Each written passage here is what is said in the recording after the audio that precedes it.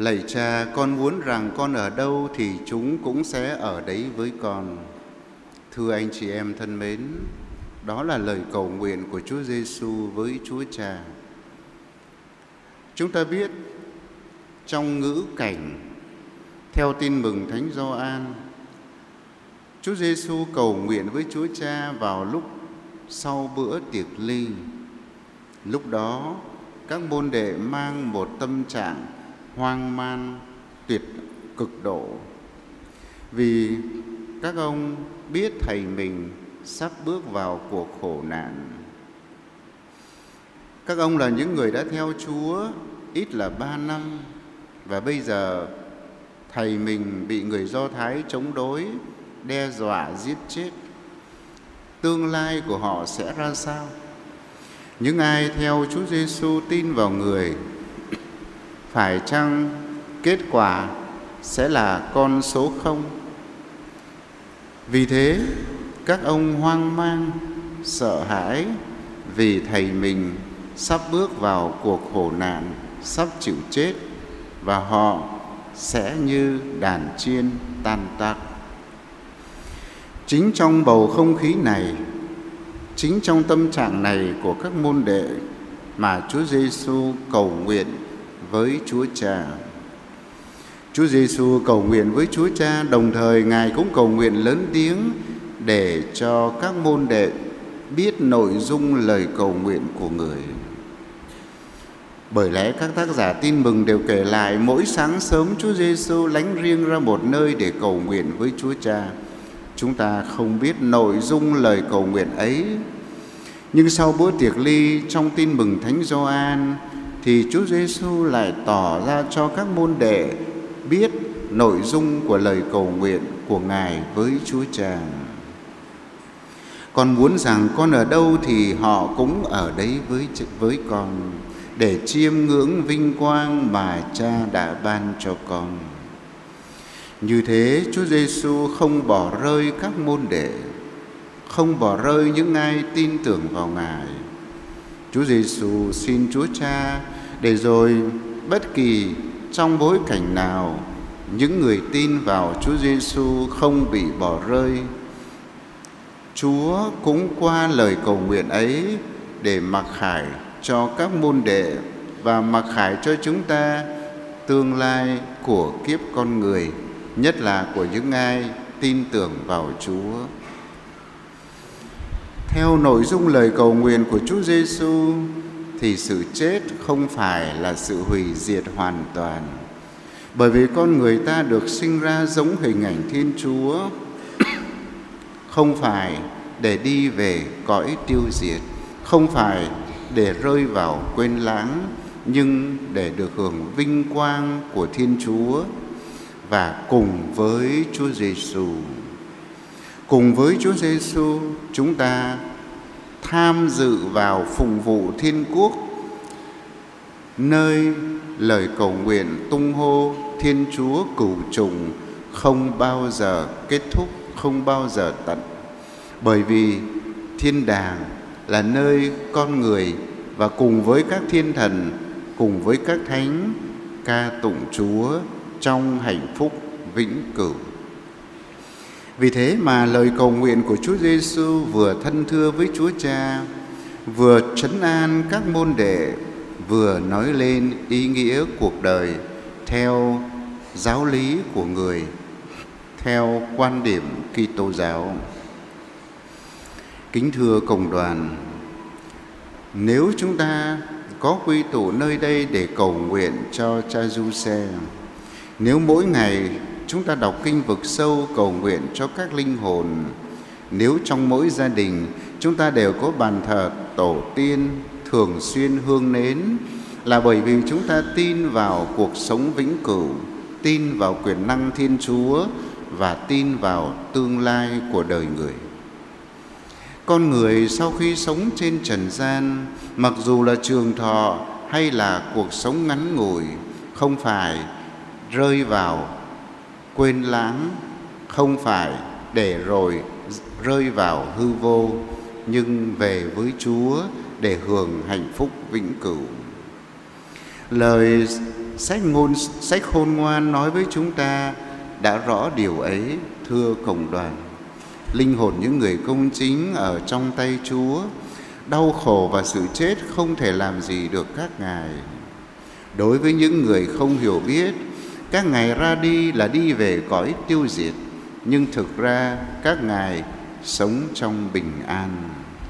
Như thế lời sách khôn ngoan cũng cùng một nội dung với lời cầu nguyện của Chúa Giêsu sau bữa tiệc ly: con muốn rằng con ở đâu thì họ cũng ở đấy với con, để chiêm ngưỡng vinh quang mà Cha đã ban cho con.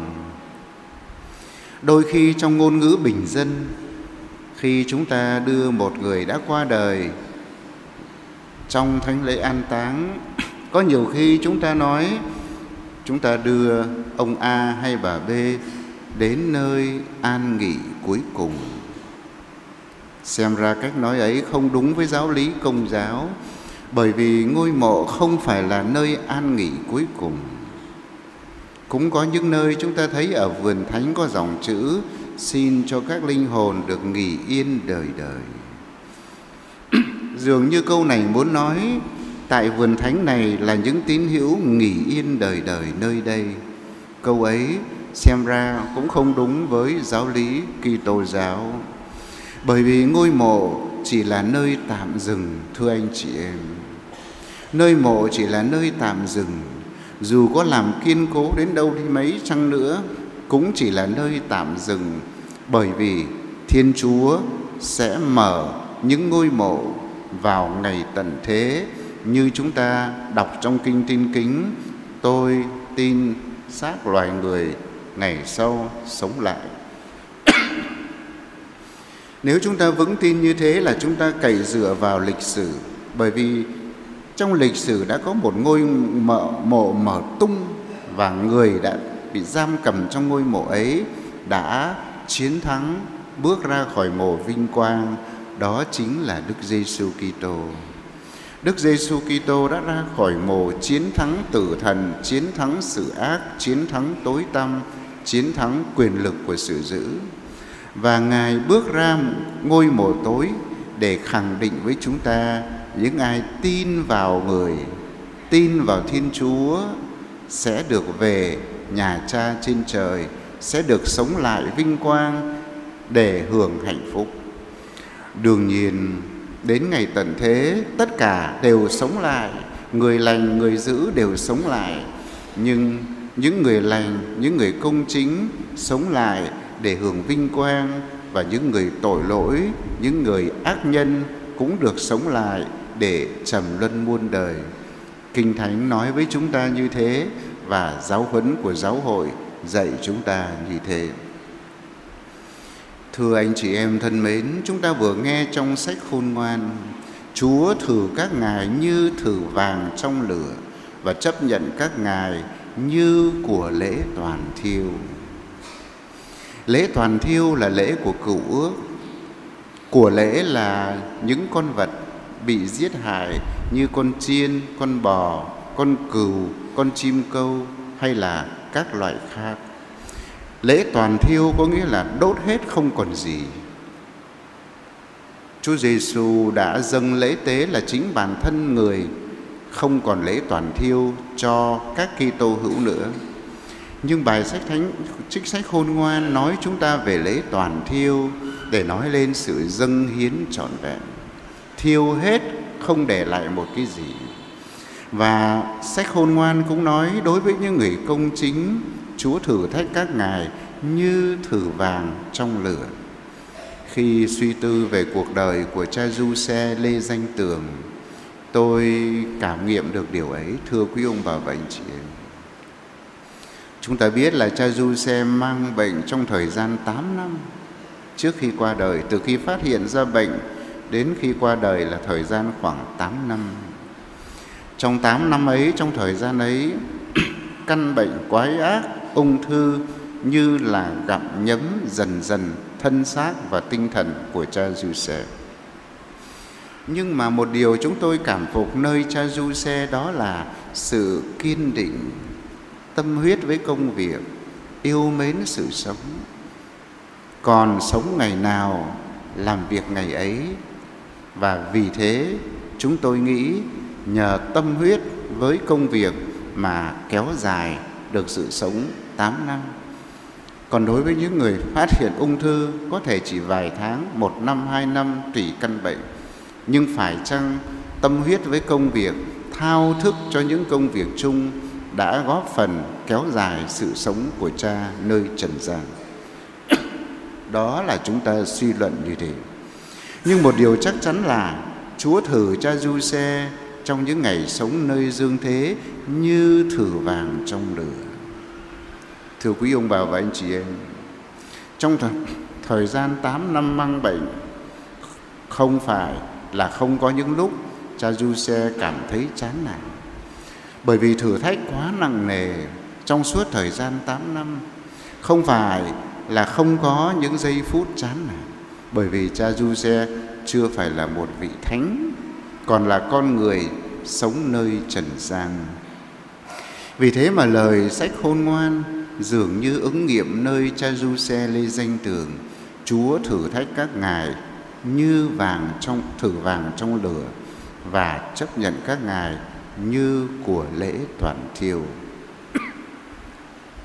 Bà cố, các cha làm việc ở tòa giám mục và anh em đã chứng kiến cái chết của người.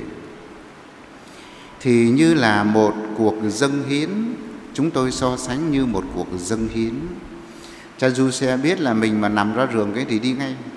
Vì thế cho nên cứ ngồi ở cái ghế cho đến lúc chết để giữ mình tỉnh táo và dường như đón nhận sự chết trong đức tin và trong tâm tình phó thác nơi Thiên Chúa.